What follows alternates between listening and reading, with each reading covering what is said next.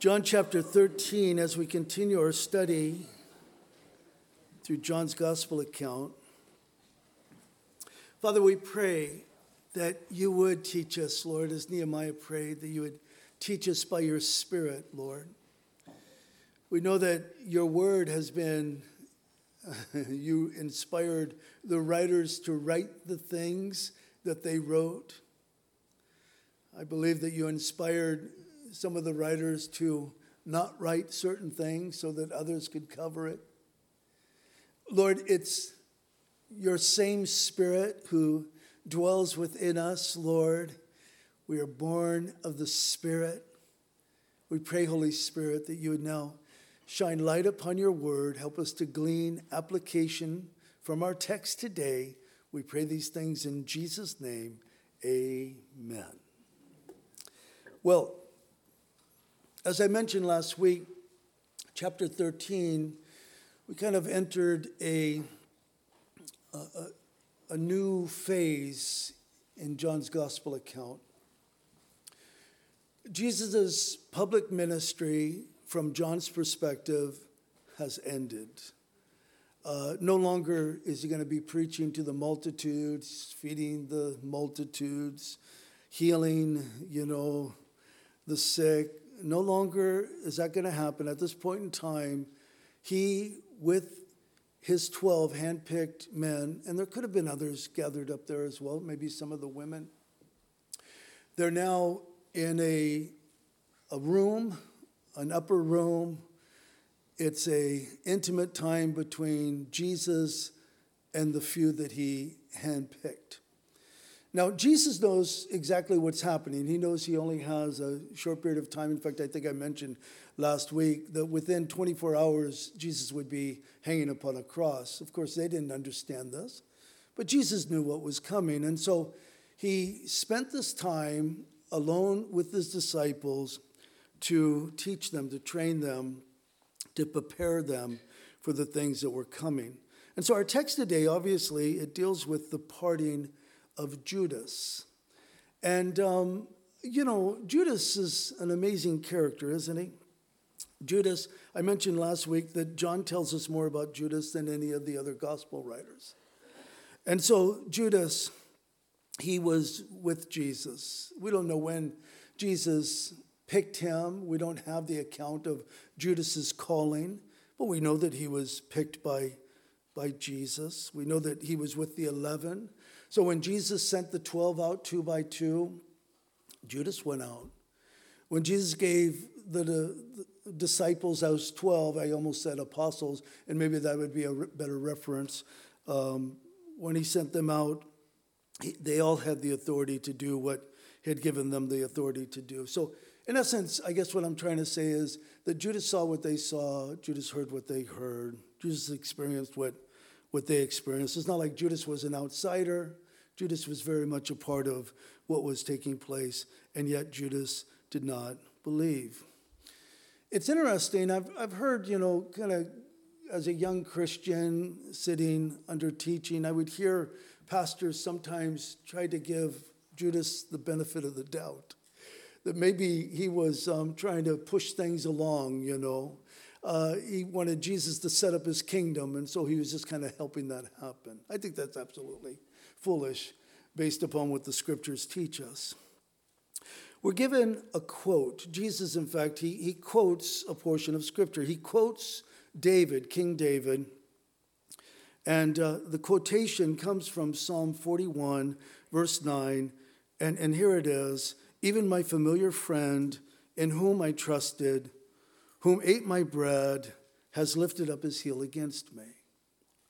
Now, you might not remember the setting when David wrote that. Most likely, David, when he wrote this psalm, he was probably thinking of Ahithophel, his counselor, who had betrayed David, and had gone with Absalom in the Absalom rebellion. And so most likely, that's what Bible scholars believe, that David was referring to Ahithophel, this counselor of his. It's interesting, guys. This tells us something right off the bat, and I try to point this out quite often. The Bible is prophetic in nature. Many times we come across scriptures, and you think, well, there it is. This is what it means. This was the setting. But then we see that same scripture used later on in the New Testament, and you realize, oh, wait a minute. That wasn't the full meaning of the thing. That was the partial meaning. David might have wrote these things concerning Ahithophel, but this was prophetic. This was speaking of what Judas would do to Jesus. And there's a lot of scripture like that. It kind of has a near and a far application. When I look at our text, when I consider Judas, this is what causes me to stop and to ponder, and it's this: that a person can be so close to salvation and still be lost. I mean, how close can you get to salvation than Judas being as close as he was to Jesus? I think, when you look at Judas, I was sharing with the first service that we've kind of been tainted, our generation, our culture, because we have things that we think are benefits, they're aids for us. We have things like the Chosen series. I would encourage you to stay away from the Chosen series. I mean, if you are a Bible student, when you watch The Chosen, you're going to have more problems with The Chosen than with your Bible. So go to the source, go to the scriptures. But we have a lot of movies. I think one of the best movies I ever saw, not the acting per se, not the presentation of it, but I thought it was one of the best Jesus movies I ever saw, Tracy and I saw, was a movie that did nothing but quote from Luke's gospel. In fact, you could have gone to the theater with your Bible, you could have opened up the scriptures to Luke's gospel account, and you could have read word for word, because they went right from the scriptures there. And I thought, well, that's good. My point is this, is that we have our Jesus movies, and in the Jesus movies, Judas is so obvious, isn't he? I mean, he's a guy, he has the black robe on, and he has the mustache that curls up on the end, and he's got bags under his eyes, and he's always in the shadows, and as you're watching the Jesus movies, you're thinking to yourself, this is ridiculous. These guys don't even have a clue. We picked him out right away. We know who the Judas character is. Do you know we have that famous picture of the Last Supper from Leonardo da Vinci? Someone, when we were in Grass Valley, someone gave the church this giant print of that picture, and they just stuck it in a closet someplace. And when we were moving up here, our oldest son, Joshua, was there at the church with me. And one of the assistant pastors, he said, "Oh, Josh, I've got a present for you." And so he pulls out this giant thing, and I'm shaking my head going, no. And he says, "Joshua, do you like this picture?" And Josh said, "Yes, I like that picture, Josh is always he's kind of artsy guy, And he says, "It's yours. This is my gift." And I'm going. But even in that picture, you know who Judas was. Leonardo tells us. He shows us. But when you read the scriptures, there's no indication that Judas stood out as being sinister. In fact, just the opposite. And we're going to see that today in our text. Judas. Jesus goes on after he quotes from David, Psalm 41, and he speaks of this chain. "Now I tell you before it comes, that when it does come to pass, you may believe that I am he." That's the nature of prophecy. You say it before it happens, and it happens. And of course, with the word of God, we see that seen over and over and over again. And then he goes on, "Most assuredly I say to you, he who receives whomever I send receives me, and he who receives me receives him who sent me." So Jesus, in essence, as he's speaking to the 12, he says, you guys are all links in a beautiful chain. Father has sent me. Those who receive me receive Father. I'm sending you. Those who receive you receive me. In receiving me, they receive Father. Do you see what I'm saying? It's a beautiful thing. And I suggest to you that that chain continues, the links of that chain continue to this very day. Are you one of those links? I hope you're one of those links. A representative of Jesus to your world, to your culture, to your sphere of influence. I look at this and I wonder to myself if Jesus wasn't saying, you know, Judas, I know what you're going to do, but I want you to understand you're not going to win. This is going to continue. They're like links in a chain. One will lead to the next and to the next, and they all come back to me, and what comes back to me comes back to the Father. I wonder if Jesus was saying, maybe in a veiled way, Judas, I want you to understand what you're going to be missing out on. You're not going to be a part of this because of the decision that you've made. Now, verse 21, look what it says there. It says, when Jesus had said these things, he was troubled in spirit and testified and said, most assuredly, I say to you, one of you will betray me. This word troubled, this particular word, it's used by John on 3 different occasions. It might be used more than that, but up to this point, 3 different occasions. It was used in chapter 11 when Jesus was watching those coming to mourn Lazarus' death. He was troubled. And then in John chapter 12, we saw the same world. Jesus was troubled. So Jesus is troubled. What's he troubled about? Guys, it's important when we read the scriptures, you know, that we stop and we think about what we're reading. I mean, if we're truly students of the Word of God, we want to glean as much as we can from the Word of God. It shouldn't be just a chore that we do, you know, I've got to read this chapter, you know. But Jesus, he's troubled. Maybe he was troubled by the hatred and the hardness of heart of Judas. I know that some of you are thinking, oh, wait a minute, Dan. It was meant to be. It had to happen this way. Judas was simply playing the role that was predestined for him to play.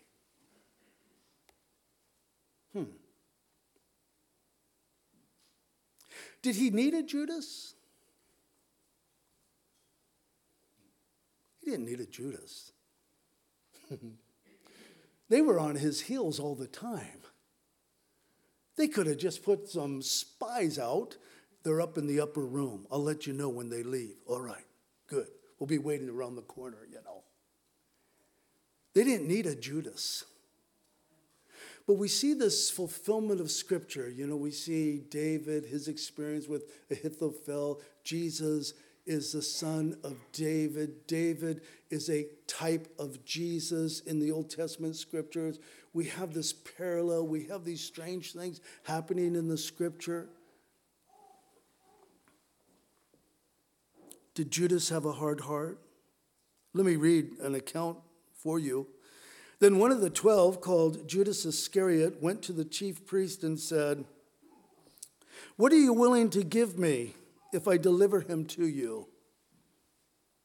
When did this happen? Well, let me tell you, it happened before what we're reading in John chapter 13. What will you give me?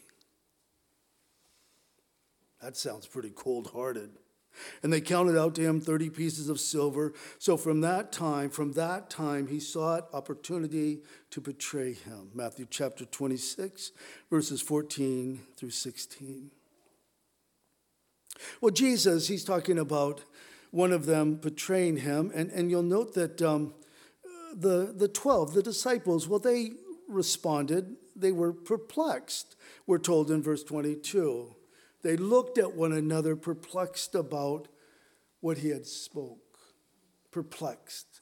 The word literally means to have no way out. To be at loss mentally. Maybe it looked like this. What? What? What are you saying?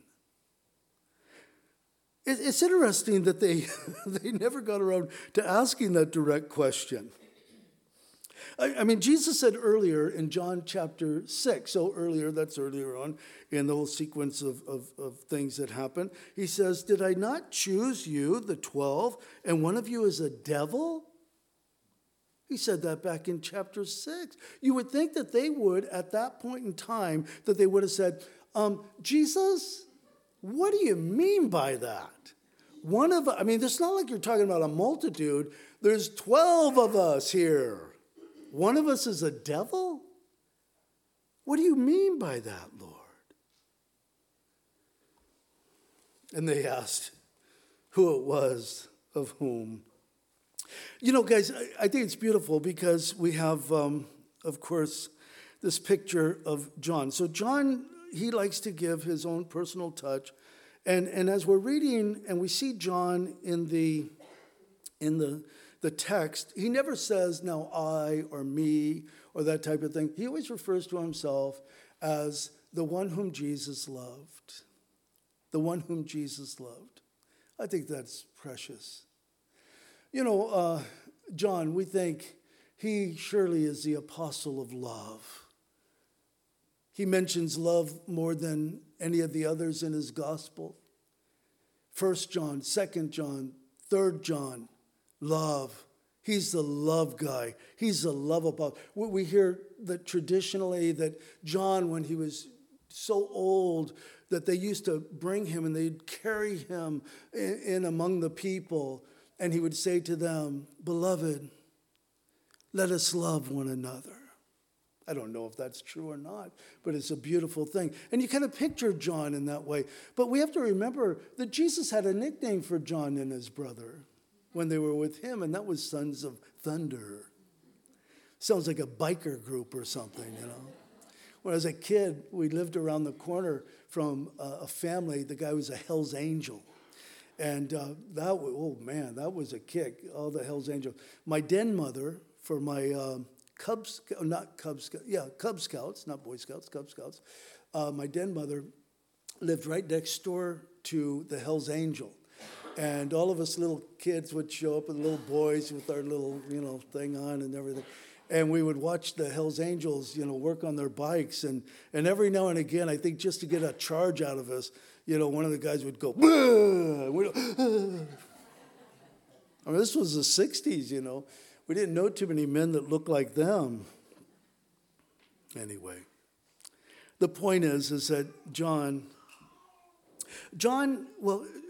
tells us in the text, he says, I was sitting really close to Jesus. Do you see it there? You say it does not say that. Oh, it does, though.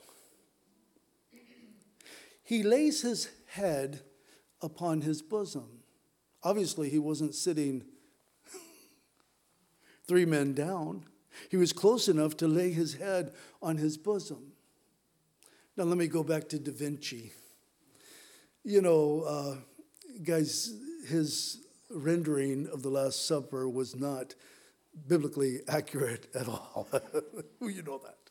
I mean, that's like a snapshot, That's like, okay, everyone look at the camera, click, And we know, and I mentioned it last week in the washing of the disciples' feet, that they would recline around a table. Usually the table would be kind of a U-shaped table. They would recline around the table. They would kind of lie maybe on a shoulder as they're reclining. The tables were low, probably a coffee table height. They would eat out of the common bowls, dipping and eating as they would talk. As one would have his head leaning this way, the other one in front of him, his feet would be behind him, meaning that his chest, his upper body, would be closer to the other fellow's upper body, and so on and so forth, around the U-shaped table. So John is close enough to where Peter, oh, by the way, the scripture tells us that Peter was not that close to Jesus. You say, where does it say that? Well, he was far enough away to where he motioned to John, ask him, who does he speak of? Who's he speaking of? Isn't that interesting? Was he just curious? Or did he want to have a little chat with the betrayer, Guys, I'm not playing with you. I'm simply saying, I say it all the time, the Bible is not boring. The Bible is living. It's alive. And if we read it, and if we just sit and ponder what we're reading, there is so much. It's almost as if the Lord, through his Spirit, as he inspired the writers of Scripture, as they wrote these things, he invites us, generations that would come to faith long after they were all gone, and to say, I want you to experience, I want you to enter in, I want you to kind of see what was happening at the time. We don't have every detail that was taking place, but if we pay attention, we could glean so much from the text. Peter, we see from the text, Peter was a man's man. Peter was a man, a no-nonsense guy. Peter wasn't always right. In fact, he was usually wrong. But he said what he felt. He said what he was thinking in the moment, And I kind of picture Peter saying, find out, John, who's he talking about? I'll talk to him. I'll deal with them. Now, some of you, because, we like to pretend that we're more spiritual than we actually are. No. These men, you have to understand that the only thing that Da Vinci left out of the picture was the halos over their heads. Isn't it funny, the old pictures, the halos over their heads? And this is how people picture them. This is why I like to remind people there's only one perfect one in the Bible, and that's Jesus. Everybody else was flesh and blood, and they had their failures and their flesh. And that should give us hope when we read the scriptures. Because I'll tell you, if we make them into superheroes rather than men and women who sought after God, we think, there's no hope for us. It's interesting that as you look at this whole scenario, they're really perplexed. In fact, that was the response of the disciples, of the 12. They're perplexed. So Jesus is troubled. They're perplexed. They want to know who he's speaking of. And then verse 26, look at that. It says, Jesus answered, it is he to whom I shall give a piece of bread when I have dipped it. And having dipped the bread, he gave it to Judas Iscariot, the son of Simon. Now, after the piece of bread, Satan entered him. Then Jesus said to him, what you do quickly. Verse 28, and no one at the table knew for what reason he said this to him. And then it gives their various thoughts on the matter.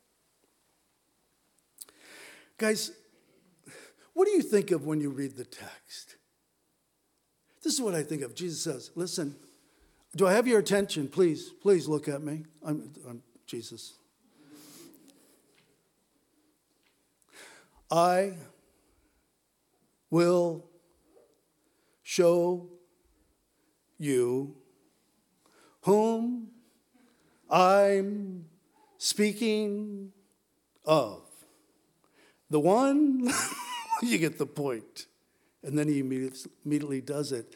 And no one sees it. You just kind of go, what in the world? Maybe these guys were lame. What in the world? What's going on, guys? Pay attention. Come on. You almost picture, Judas, he throws something in the corner and everyone looks over there and they don't notice it.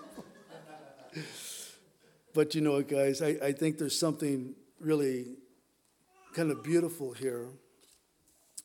In fact, I said that John obviously was close enough to Jesus to lay his head on his breast. And I would suggest that Judas might have been seated in a place of honor. Judas might have been seated on the other side of Jesus. And I suggest to you that John is not telling us that they were so lame that they couldn't figure out, they couldn't follow what Jesus was saying, even for a moment, they weren't paying attention. I suggest to you that John is telling us something about Judas. That John is telling us that even though this happened, none of us thought of Judas. Maybe John would say, in our opinion, he was beyond reproach. Maybe you would say, we didn't suspect him. In fact, guys, we know from the other gospel writers that they suspected themselves. Is it I, Lord? Am I going to do it? I don't even know what's in my own heart. Is this what I'm going to end this? Is this how it's going to end for me? I'm going to betray you, Lord? And they're second-guessing themselves. But nobody says, is it him, Lord? Is it Judas? We're always curious about that guy. Guys, I want you to think about this. I kind of played with you a little bit, set you up a little bit a few moments ago when I said it was predestined. It had to happen. There had to be a Judas. Judas had to play his part. And I know that there are some Christians that will look at it that way. But I think of scriptures like the Lord doesn't want any to perish, but all to come to repentance. I think of the fact that Judas, because Jesus knows all things, he's sovereign. There's no surprises for him.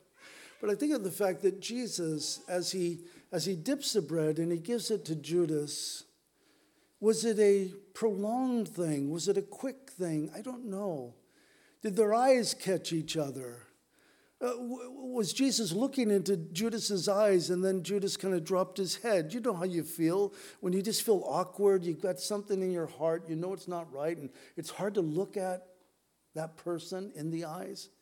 You feel ashamed. Was it something like that?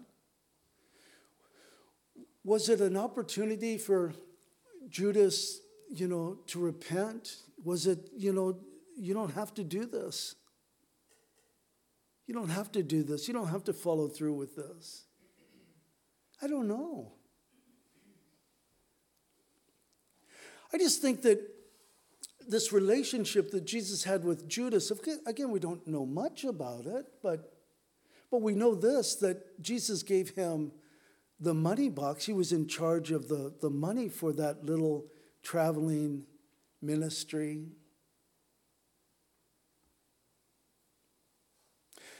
Typically, churches, ministries, you select someone, you select your treasurer, people that are dealing with the money to be trustworthy people.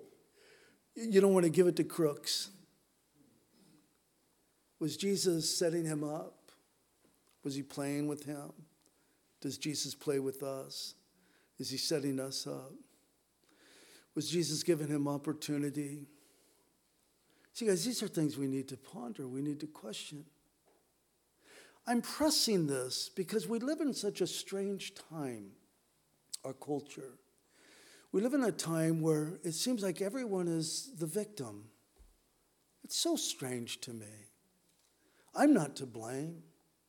Always pointing your finger at someone else. They're to blame. They did it. It's their fault. This is why I did that. This is what, and just this blame game and this, type of thing. And it would have been easy, for Satan to say, I couldn't help myself. The devil made me do it, and it could have been, legit, the devil entered him at that moment.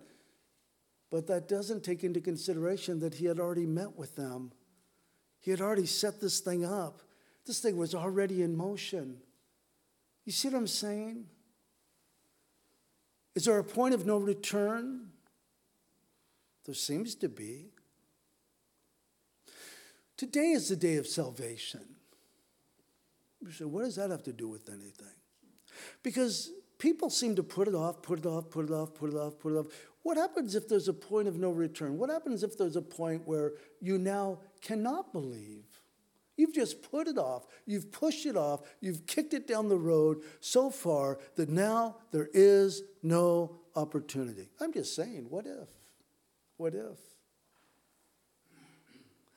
Keep in mind that the devil, verse 2 of chapter 3, the devil having already put it into the heart of Judas Iscariot, Simon's son, to betray him. That had happened already.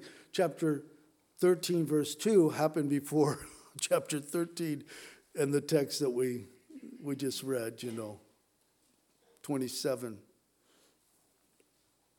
Keep in mind that Judas knew what he was doing, and he did it deliberately. Judas was not an unwilling pawn in Satan's hand, and neither are we. Sometimes it's sad, we see Christians fall. We see them caught up in sin, and sometimes the Christian could act as if this was thrust upon them. How did this even happen? How did I get here? How am I addicted to drugs?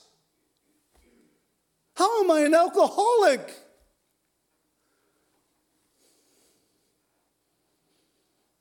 How am I addicted to pornography?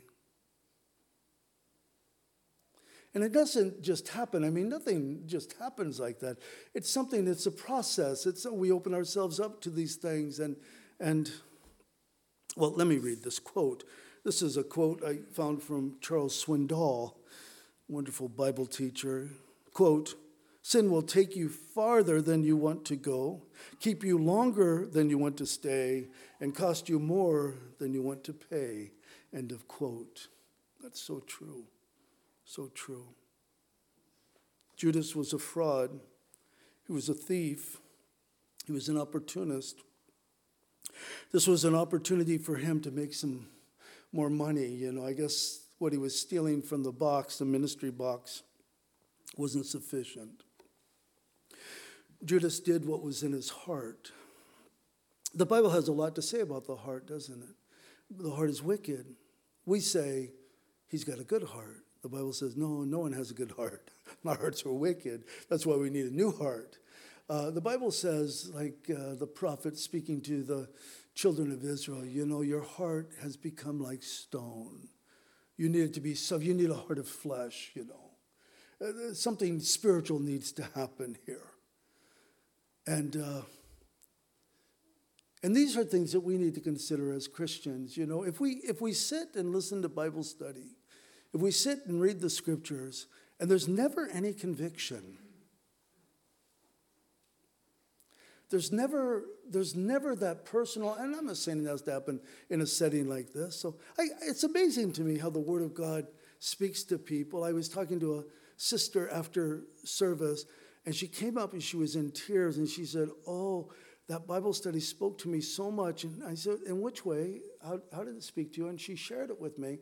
And I thought those are none of the things that I shared, but look how the Lord just took that text and spoke to her. That's the nature of the Word of God. That's what the Word of God does. Judas, he was a thief long before Satan entered him. Judas had heard Jesus say, "The Son of Man indeed goes just as it is written of him, but woe to that man by whom the Son of Man is betrayed." He heard Jesus say, "It would have been good for that man if he had not been born." Matthew chapter 26.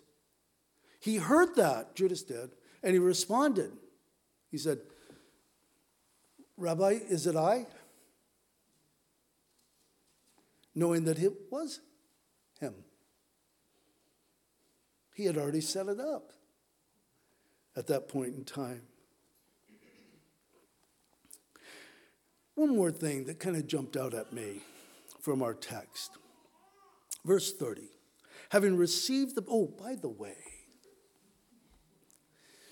do you know that traditionally, for one to take a piece of bread in a setting like this, a dinner, a meal, to take a piece of bread, to dip it, and to hand it to someone was a symbol of kindness or esteem or love. Did you know that? I didn't know that. It's similar to a toast. Let's raise our glasses too,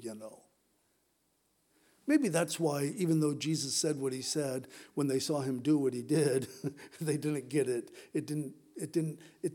They just thought, not Judas. There's no way he's speaking of Judas. Can't be Judas. We might have missed something. Maybe that's coming later on. But it can't be Judas. But in verse 30, having received the piece of bread, he went out immediately, and it was night. Now, Bible students, you know what's coming. You've read ahead, hopefully. You know that Peter goes on to deny that he even knew the Lord. He weeps, he mourns. Judas regrets that he betrayed the Lord. He weeps, he mourns. He tries to make it right, but not really. Take this money back. I don't want this money. For him, it was just the money. I give the money back, the whole thing goes away. I think it just rung in his ears when those leaders said, this is blood money. We can't put this back into the coffers. This is blood money. And I imagine it just ringing in his ears. Satan having left him, no doubt. Isn't that the nature of Satan? Hey, let's go get high. It'll be fun. We're going to have a good time. And then you're high. Well, where's Satan? Oh, he left. He's moved on. Sucker. And that's what we feel like, right? Sucker. Oh, Lord. And that was Judas. Oh, Lord, what have I done? There's no return. But it says, having received the piece of bread, he went out immediately, and it was night. You guys come up, Nehemiah, please. And it was night. That spoke to me. What? And it was night. Do you know why it speaks to me? And it was night. Because, guys, one of the themes of John's gospel account is Jesus is the light.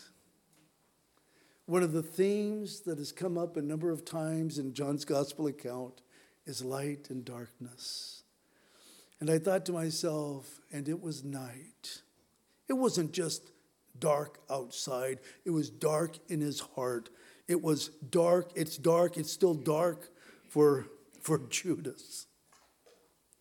A person could come so close to salvation and still be lost forever. So this is my exhortation to us. Don't just come close. Believe in Jesus. Truly believe in Jesus. I challenge you all the time as your brother in Christ. I know that people get sick and tired of my exhortations. I know it. I could see it. I could see it on people's faces. I see it first thing in the morning when we have our ministry morning prayer. On some of the saints, I know they can't handle another exhortation from me. But I do it because I know we need to be exhorted, because I know how flaky the body of Christ is today. Oh, Lord, help us. Help us, Lord. Believe in him. Don't just come close. Abide in Jesus. We're going to see that when we get to chapter 15. Abiding in Jesus and abiding in his word. What does that look like? You see, guys, listen. Salvation, there shouldn't be this question mark hanging over our heads. Am I saved? I don't know if I'm saved. I hope I'm saved. There should be the assurance of our salvation. What are you talking about? The Spirit of the living God dwelling in us testifies to our spirit that we belong to him. It's not a false hope. You say, well, I don't know that I'm feeling the Holy Spirit. Be in the Word of God. I don't want to be in the Word of God. Then you're quenching the Spirit. Be in the Word of God in prayer, abiding in Christ. I don't really want to do that. It's not of great interest to me. You're quenching the Spirit. You know, guys, it's not this, we say, Paul exhorts us, walk in the Spirit. We're to live in the Spirit. And I think for some of us, we think it's this like abstract thing that the Spirit of God just kind of grabs us by the back of the neck and, okay, let's go for a walk. And it's never like that. It's us seeking Him and waiting upon Him and praying to Him and seeking direction from Him and strength from Him and the power that He supplies. And it's truly a life that's lived through Him, because that's the only life that's pleasing to the Lord. We need to live for Jesus. Amen? Amen. Let's stand together. We thank you, Lord, for your word. Oh, give us a love for your word. We thank you, Lord, for the examples you give us, Lord. We thank you, Lord, that we're here and we're breathing and we got a heartbeat. And we might really be messing up in an area, but there's still hope for us. You tell us to repent, to turn from those things, and to turn to you. It's never just a one-way thing, turning from sin. It's always a 180, turning from to you.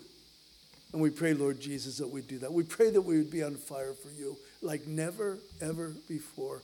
We pray this in Jesus' name. Amen. One more thing.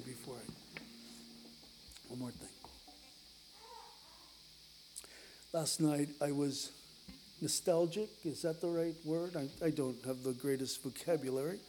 But I was watching and listening to Keith Green. I know that for the younger generation, they kind of go, oh gosh, there's nothing they like about Keith Green because it was kind of a time, But I'm listening to him and I'm looking at his face and I'm thinking of the impact that he had upon my life in those early days. And I was thinking of the conviction that I would get listening to a Keith Green song, because he had a way of doing that to us, that generation. And I was thinking and I was reminiscing, and my heart was filled with gratitude of God's calling upon my life. And I'm so thankful, though there has never been perfection ever, even close to it in my life, not one moment. I'm so thankful that He kept me. I'm so thankful that all of these years later, He just continues to fan into a flame, a love for Him, almost as fresh as that love I had for Him when I was 20 years old, and I just surrendered my life to Him. I'm so thankful for that. And I'm not saying it's because of me. It's because of Him.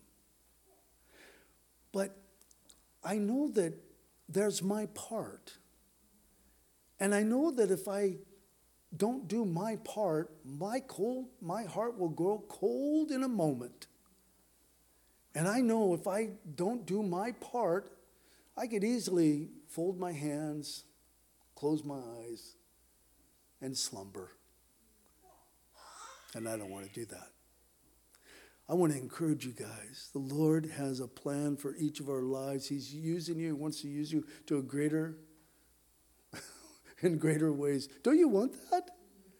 I mean, there's no greater thing. When we get to heaven, no one's going to give a rip about what job we had, or how I worked for this party or that party, or how I was a successful, or I was a sacrificial. It was, what have you done for Jesus? Enter in, my good and faithful friend. Enter into your rest. Anyway, I'm done.